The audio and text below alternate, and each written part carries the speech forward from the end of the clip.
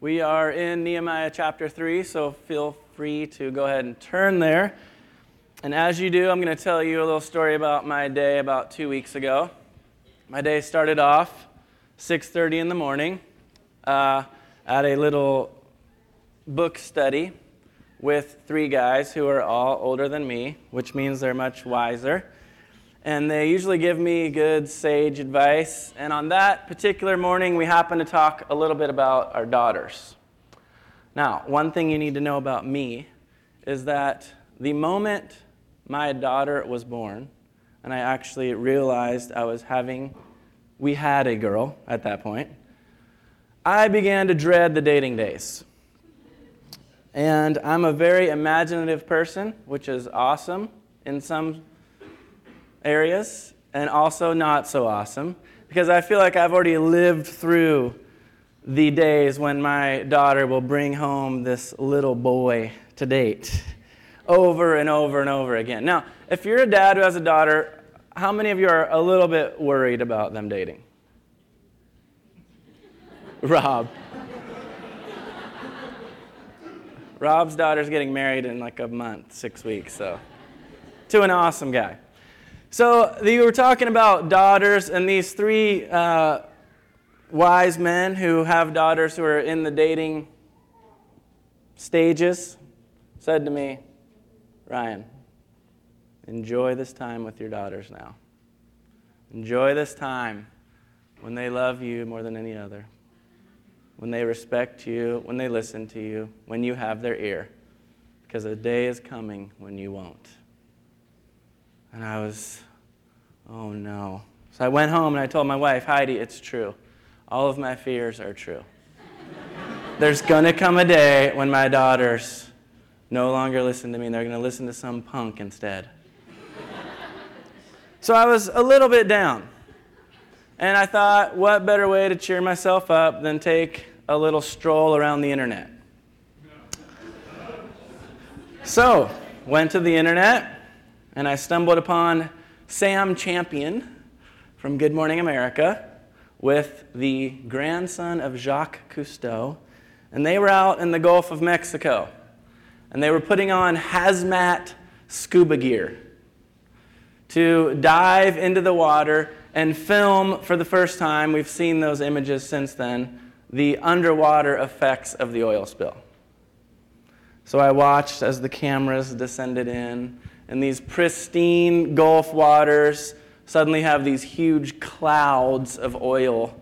We now know some are as deep as a mile moving toward the camera.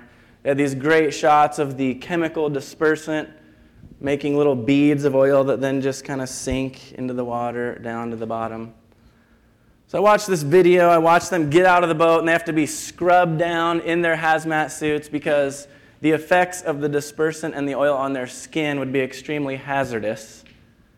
Scrubbing these guys down, looking at their depression, and I'm going, okay, that did not cheer me up. So then I had a meeting. I thought, oh, meeting, that'll cheer me up. Meetings are fun and exciting. So I went to this meeting. The meeting actually wasn't that bad, but I got a phone call during the meeting from my wife who said, Ryan, just found out that our friend, who happens to be our neighbor, has been diagnosed with lymphoma. She's got cancer. So they have 2 kids who are the ages of our kids, and the doctor told her, get ready for the fight of your life.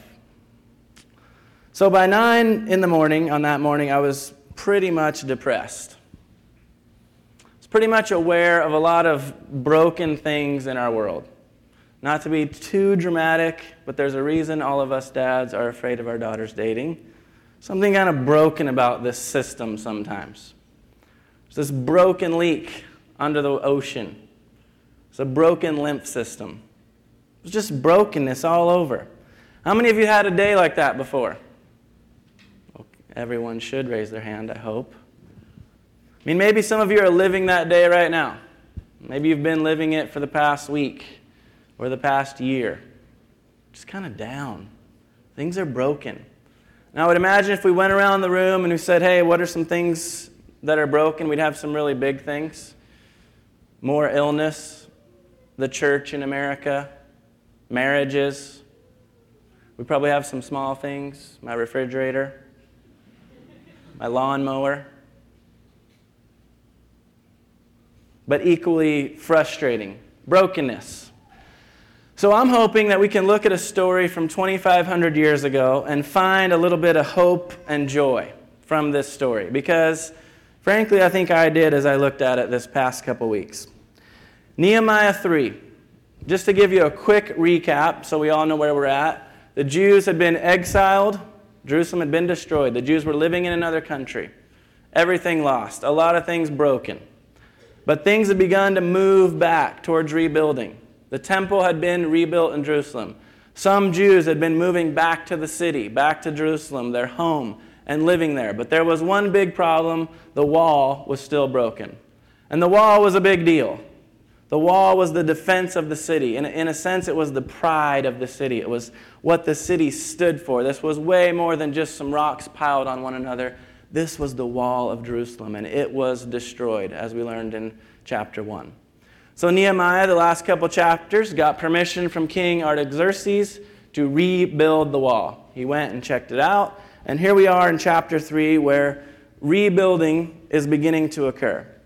Now, I'm not going to read chapter 3 just because, honestly, it would get really repetitive and a little bit boring. So I am going to summarize it, though. There are 32 verses in the chapter, and every verse goes something like this. Someone built or repaired something pertaining to the wall.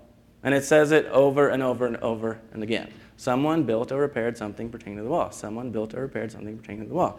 You get the idea. The someones are various different things. Sometimes the someones are priests. Sometimes the someones are the well-known son of Haram, or the well-known son of Pahath Moab. Or no ones. They're just someone. The some things are various things. Sometimes they're well-known gates, which we'll get into in a little bit. Sometimes they're well-known sections or areas of the wall with very creative names like the angle and the corner. And sometimes they're nothing again. It's just an anonymous repair on something. There's additional details thrown in from time to time. Sometimes someone worked zealously. Sometimes someone worked when their nobles didn't want them to work. And sometimes it's really no details. And sometimes it's a gate with bolts and hinges and massive beams. So you get the idea. But basically, over and over and over again, it's X repaired Z. Or Y repairs Z. Either one, take your pick. Yeah, I never was good at algebra. So in chapter 3, this word repair, though, is stated 38 times. Build is another 7. So there's a lot going on with this word repair, and for me, when someone reads it, I say, oh, there's a lot of repair. Maybe I should look at that word. And the word repair, at first glance, is, not really that exciting for me. I'm not a guy who really loves to repair things. I think of repairing a car, which I'm atrocious at. And I think of bringing my car to a car repairman and paying him money to repair it since I don't like it. I think of repairing pipes or some kind of broken thing, which I can do, but frankly, I don't really enjoy it. And so repairing a wall, repairing in that case, yeah, okay, I get it. Kind of fun. But when you look at this Hebrew word, which is often the case, you kind of get a little bit of different feel for this word. A little bit deeper, a little bigger. So the Hebrew word, ready? Chazak. I was asking Ahmad if I was doing it okay. Is that okay? Chazak. I mean, we don't say ch ever in our language. But go ahead and say it with me. Chazak. Yeah, we all want to be able to speak Hebrew. It's so cool. I mean, maybe that's just me. Chazak. This word for repair, and it's often translated strength. In fact, in Joshua 1:6, that verse we've said a lot, be strong and courageous. It's be chazak. Be strong. Various other translations for it which kind of expand its meaning. Victorious. Encourage. Help. Rally one's strength. To recover. Specifically to recover from illness. To restore, to prevail. This word starts to take on a lot bigger meaning than just repairing a broken pipe or even than just repairing a wall. So I think this story is a lot bigger than Israel just going and repairing a wall. This wall was a symbol of their nation, of their culture, of their heritage, of their people, of their standing with God. So this story is much more than repairing a wall, but a story of chazak. And when I think of chazak in terms of my daughters, in terms of oil spills, in terms of cancer, in terms of the church, in terms of materialism, whatever else you want to throw in, I go, man, I need some of that chazak. I want it in my life. How can I get it? What can I learn about it? Well, it so happens, I think we can learn a few things about chazak in this chapter. First, chazak, and as time goes on, I'm going to really start just saying chazak because it gets old. First, chazak is sometimes boring and dull. Right? Great way to start it off. Boring and dull. Something we all want to do. But if you look at this story, verse 10, you have verses that say this. Next to them, Jediah, the son of Haramath, made repairs opposite his house. And next to him, Hattush, the son of Hashbonai, made repairs. And in verses 20, 23, 28, and 29, there's more indications of people who basically walked outside of their house, saw the wall was broken, and started to repair it. Not really a big, majestic story. I mean, they didn't go form an army. They didn't go form a nonprofit corporation to make these repairs, which I've been forming a nonprofit, thanks to Chris here, and it's not fun. But they didn't do that. They just kind of woke up, walked outside their house. Oh, hey, here's a broken wall. I'm going to start repairing it. Kind of boring, kind of dull, not really that big of a deal. And then verses 2 and 5 and 8, there's more examples of, it doesn't really even say what they're repairing. I mean, maybe they just came out and put a few stones. We don't know. But again, nothing real dramatic. It didn't repair the big gate. Just kind of went out and did some repairs. Now, those who did repair the gates are mentioned. And as Kevin talked about last week, showed the little map of the gates, there's basically 10 gates in this wall. And if you follow Nehemiah 3, he goes in a counterclockwise movement around, focusing on each one of these gates as they're repaired. And there's some cool gates in there. The sheep gate. The sheep gate, where the sheep are brought into the wall for sacrifices. You know, you're the family that got to repair the sheep gate, and you're going, hey, pretty big deal. We repaired the sheep gate.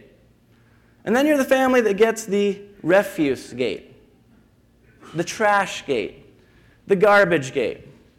Yes, we got to repair the garbage gate, everyone. Thank you. Oh, the garbage gate. Way to go, guys. That's awesome. Yeah, it's very important where we bring our garbage out of the city, and we've done it. Not really that exciting. You know, I'd rather be with the sheep gate, honestly. And then, as you look at it, you just kind of sense that there had to be some of those people who've had those moments like I've had. Those moments where I feel like I'm doing something. You know, I'm talking to the guy who maybe has that porn addiction, and I'm helping him out. We're seeing movement. Maybe you're talking to the couple who's had a bad marriage, and you're seeing some movement. Maybe you're helping a family in town kind of get settled in, and you're seeing some movement, and you're doing some stuff, and then you kind of look around and go, does this really matter? I mean, because, yeah, there's some good things here, but I just need to look over here, and it's a world of bad. Am I really affecting anything but this putting a couple stones outside my front door? Oh, yeah. That's chazak. Sometimes it's a little boring, a little dull. But you're doing something because of the second thing about chazak. It rarely happens alone. If you look at chapter 3, there are 51 people or groups of people mentioned in this chapter. In other words, a lot of people are rebuilding this wall. And some of those people are guys we would expect maybe. Eliashib, the high priest. You know, the high priest, he makes it into the story, rebuilding the temple wall, okay. Maybe Meremoth, the son of Uriah, the son of Hakaz. If you're Meremoth, you're going, that's pretty cool, I made the story. mean, let's be honest, not everyone made their name in there. Meremoth, I'm in there. Guy did exceptional work maybe. I don't know why he's mentioned. If you're Hananiah, you're especially excited because you're a perfumer. And if you're a perfumer who was mentioned in rebuilding the wall, you know the perfumers union is just loving you. It's like, thank you for representing us. We make a lot more than just little sweet liquid. We can rebuild this wall, man. We're cool. But then you have, which is always the case when there are a lot of people working on something, people who aren't mentioned at all. The no-names. The men of the valley. All right, well, at least they're from the valley. It's kind of cool. The men of the South Hill helping out. You have the temple servants. I mean, seriously, if you're a servant, I'd like my name mentioned. No, you're just the temple servants. That'll suffice. And then my favorite in verse 18, after him, their brothers carried out repairs. And it goes on and lists these guys' names, and then it says, oh, and their brothers helped. Now, if you're their brothers, you're going, well, wait a second. Why my name in the story? Why does my brother get to be there? Well, that's just the way the story goes. Your brothers. And there's a lot of times when there's a lot of people who are repairing that you are not in the spotlight. It's kind of that thing when you walk out your front door, it's on a Saturday, start talking to your neighbor a little bit. Ask him how his day is. Oh, hey, it's great. Actually, can you help me? Can you come inside for a minute? I need to help move this new gas stove campfire I bought. Oh, okay, great. And you help him out. Talk a little bit about spirituality. And you go home. Not really a lot happened. We're not going to have you stand up in church and say, Corey, hey, great job talking to the neighbor yesterday. Fantastic. No one's going to hear about it. Not that big a deal. But I wonder sometimes if we don't imagine walking out and talking to that neighbor and looking over this way and looking over this way and seeing a lot of people talking to their neighbors, a lot of relationships, a lot of conversation, a lot of help, and start to envision this wall building slowly if it wouldn't make us do it a little more. Fact is, a lot of us don't get noticed because there's a lot of us doing it, and we need everyone to do it. We talk a lot about 1 Corinthians 12. We're the body of Christ, the hands of Christ, the feet of Christ, the mouth of Christ, and we usually throw out the really great body parts. But the fact is, some of us are the elbow or the knee or the rear end. I mean, not really that exciting of a body part. Third thing about chazak is it's often work. It's just downright work. I love verse 20. It mentions that Baruch, the son of Zabai, worked zealously. Now when I read that, I say, well, if this guy was going zealously, I'm going to assume there were a lot of people who weren't going zealously. Because he stood out. Oh yeah, Baruch here, he was really going at it. Everyone else, yeah, they were working. And it's hard work. You look at this wall, it's 4.5 miles long. Long ways. 23 feet wide at its base. 23 feet. It's a big wall. 26 feet high. Again, lots of piling rocks upon rocks here by hand. It's talking about massive gates, massive beams, massive hinges. This is a lot of work, and it takes them 52 days to complete. So again, all of these people, all of this time, a lot of them unnoticed, but doing it together, repairing this wall. And it's a lot of work when you get right down to it. Kevin talked about last week Nehemiah and his ability to know when it was time to pray and not work. Well, the other thing about Nehemiah was he also knew when it was time to work and stop praying. And he always seemed to get it right. Yep, right now it's not time for me to get my hands dirty. I need to pray. But you know what? At this point, it's time to get to work. The other thing about work is work is not just talking negative about something. And I think we need to be reminded of this. I need to be reminded of it. I think in the sense of the oil spill, we've seen a lot of talk about the oil spill, and you can probably relate by now. You turn on the news, and it's just more negative. Not that it's not true, it's true. But I'll tell you, at some point, I just say, I am so depressed right now, I can't take it. And we do this in terms of the American church. Again, I've done it. Come up here. You know what? The church is falling apart. We're moving on our way to Europe. We're filled with a bunch of consumeristic, materialistic, weak Christians. And you kind of leave going, oh, thanks. Feel great now. Motivated. I wonder if there were other leaders who came before Nehemiah. This wall was in disrepair for a long time. I wonder if there were leaders who came and went, look at this thing. It's on fire. It's broken down. This is horrible. We stink. And they're kind of, yeah, thanks. Okay. And Nehemiah comes and he presents this vision of Hazak. Presents this vision of, no, think about what this wall can be. Imagine this beautiful wall again. We're going to have to work hard. We're going to have to work together. Some of you aren't going to be acknowledged at all. But imagine what this can be. And suddenly this motivation comes to work. Because, yeah, we can do this. I've challenged myself. I've challenged Christians in general. Stop just complaining about the church. Stop just pointing out all of its faults and how bad it is. Start presenting a beautiful image of what the church can be. Maybe we'd find that we're much more willing to work for it and work hard at it. Finally, I think this is my favorite one.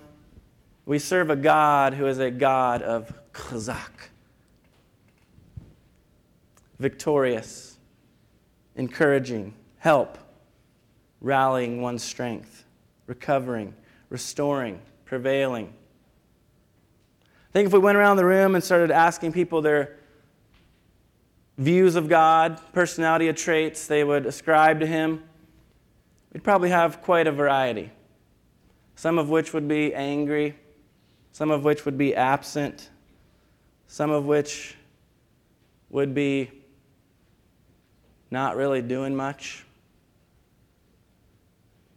And I think no matter what your view of God is, that it's imperative that we view God as a God of chazak, a God of repair, of restoration, a God who desires that. I loved in Nehemiah chapter 1, verse 9, Russ read it. The whole reason Nehemiah came to this, he was praying to God and he said, God, you have said, if you return to me and keep my commandments and do them, though those of you who have been scattered were in the most remote part of the heavens, I will gather them from there and will bring them to the place where I have chosen to cause my name to dwell. This image of gathering, of restoration, and it references Deuteronomy 30, where God talks about restoration, gathering again, prospering, multiplying. And again, I think this story is so much more than just some guys building a wall. This is a God saying, I want to repair and restore you. I want you to come back to me. If we look at Jesus, Jesus said, if you've seen me, you've seen the Father. Look at the way I live. Look at what I do, and you'll know what God is like. What did Jesus do over and over and over again? Restore, heal, restored a blind man, restored the cripple. I would say Jesus also came to heal and repair religion, to restore it to what it's supposed to be, this relationship. Came to restore these ideas of shame and guilt that people go around with, to restore our ideas of hope and joy. So I come back to that day I had. It was kind of a bad morning. Daughter's dating. This oil spill. Cancer. We can go on. The church. Politics. Healthcare. Socialism. Marriages. Fill in the blank. Go on and on and on. And I asked myself, well, Ryan, are you going to just continue to, or are you going to start to imagine what a repaired, restored, beautiful wall could look like? And are you going to start working at it? Are you going to start being willing to do the boring and dull, mundane tasks when no one notices? Are you going to work in community with people? Are you going to work? You're going to put in the hard work because you're motivated by what this beautiful wall can be. There's one more important thing, and maybe some of you are thinking it. Ryan, sounds awesome. Sounds great in theory. Chazak, yeah, I love it. But guess what? Chazak doesn't always happen. I've got the friend who died of cancer. I have the daughter who married the creep. And it's not really funny. It's been hard on her, on us. I've got the marriage that didn't make it. And we can go on and on. And you know what? You're right. It happens. We have a clever little saying to always remind ourselves of what happens with a 4-letter word. And it's true. It does happen. But I think the important thing about this story, and I think it was so important for the Jews as well, is to remind us that, yeah, it happens, but chazak also happens. Repair, restoration, beauty happens. I was just looking at Imad with his son, back there in the back, playing with him, and I thought, man, what a beautiful image of chazak. If you know his story, you know what that means. I had a mom come up to me after first service and say, yeah, you can worry about it, but Ryan, you can also look forward to the day your daughter marries the most incredible man you can imagine. And you just go, God, I'm so thankful and grateful that he's a part of our family. You can look to the stories of healing of cancer, of which there are many. We can basically ask ourselves, am I going to moan and complain and point out all the negatives? Or am I going to be willing to work? Because I serve a God of chazak who wants me to represent him and bring healing and restoration and repair wherever I can, at some level. We're going to take communion, an incredible symbol of repair, if you ask me, of restoration of relationship, of repair of sin, of strength, of hope, of encouragement. As you come to the table, take the bread and drink the wine. Thank Jesus for what he did and ask him how you can be a person of repair instead of a person of sarcasm this week. Let's pray.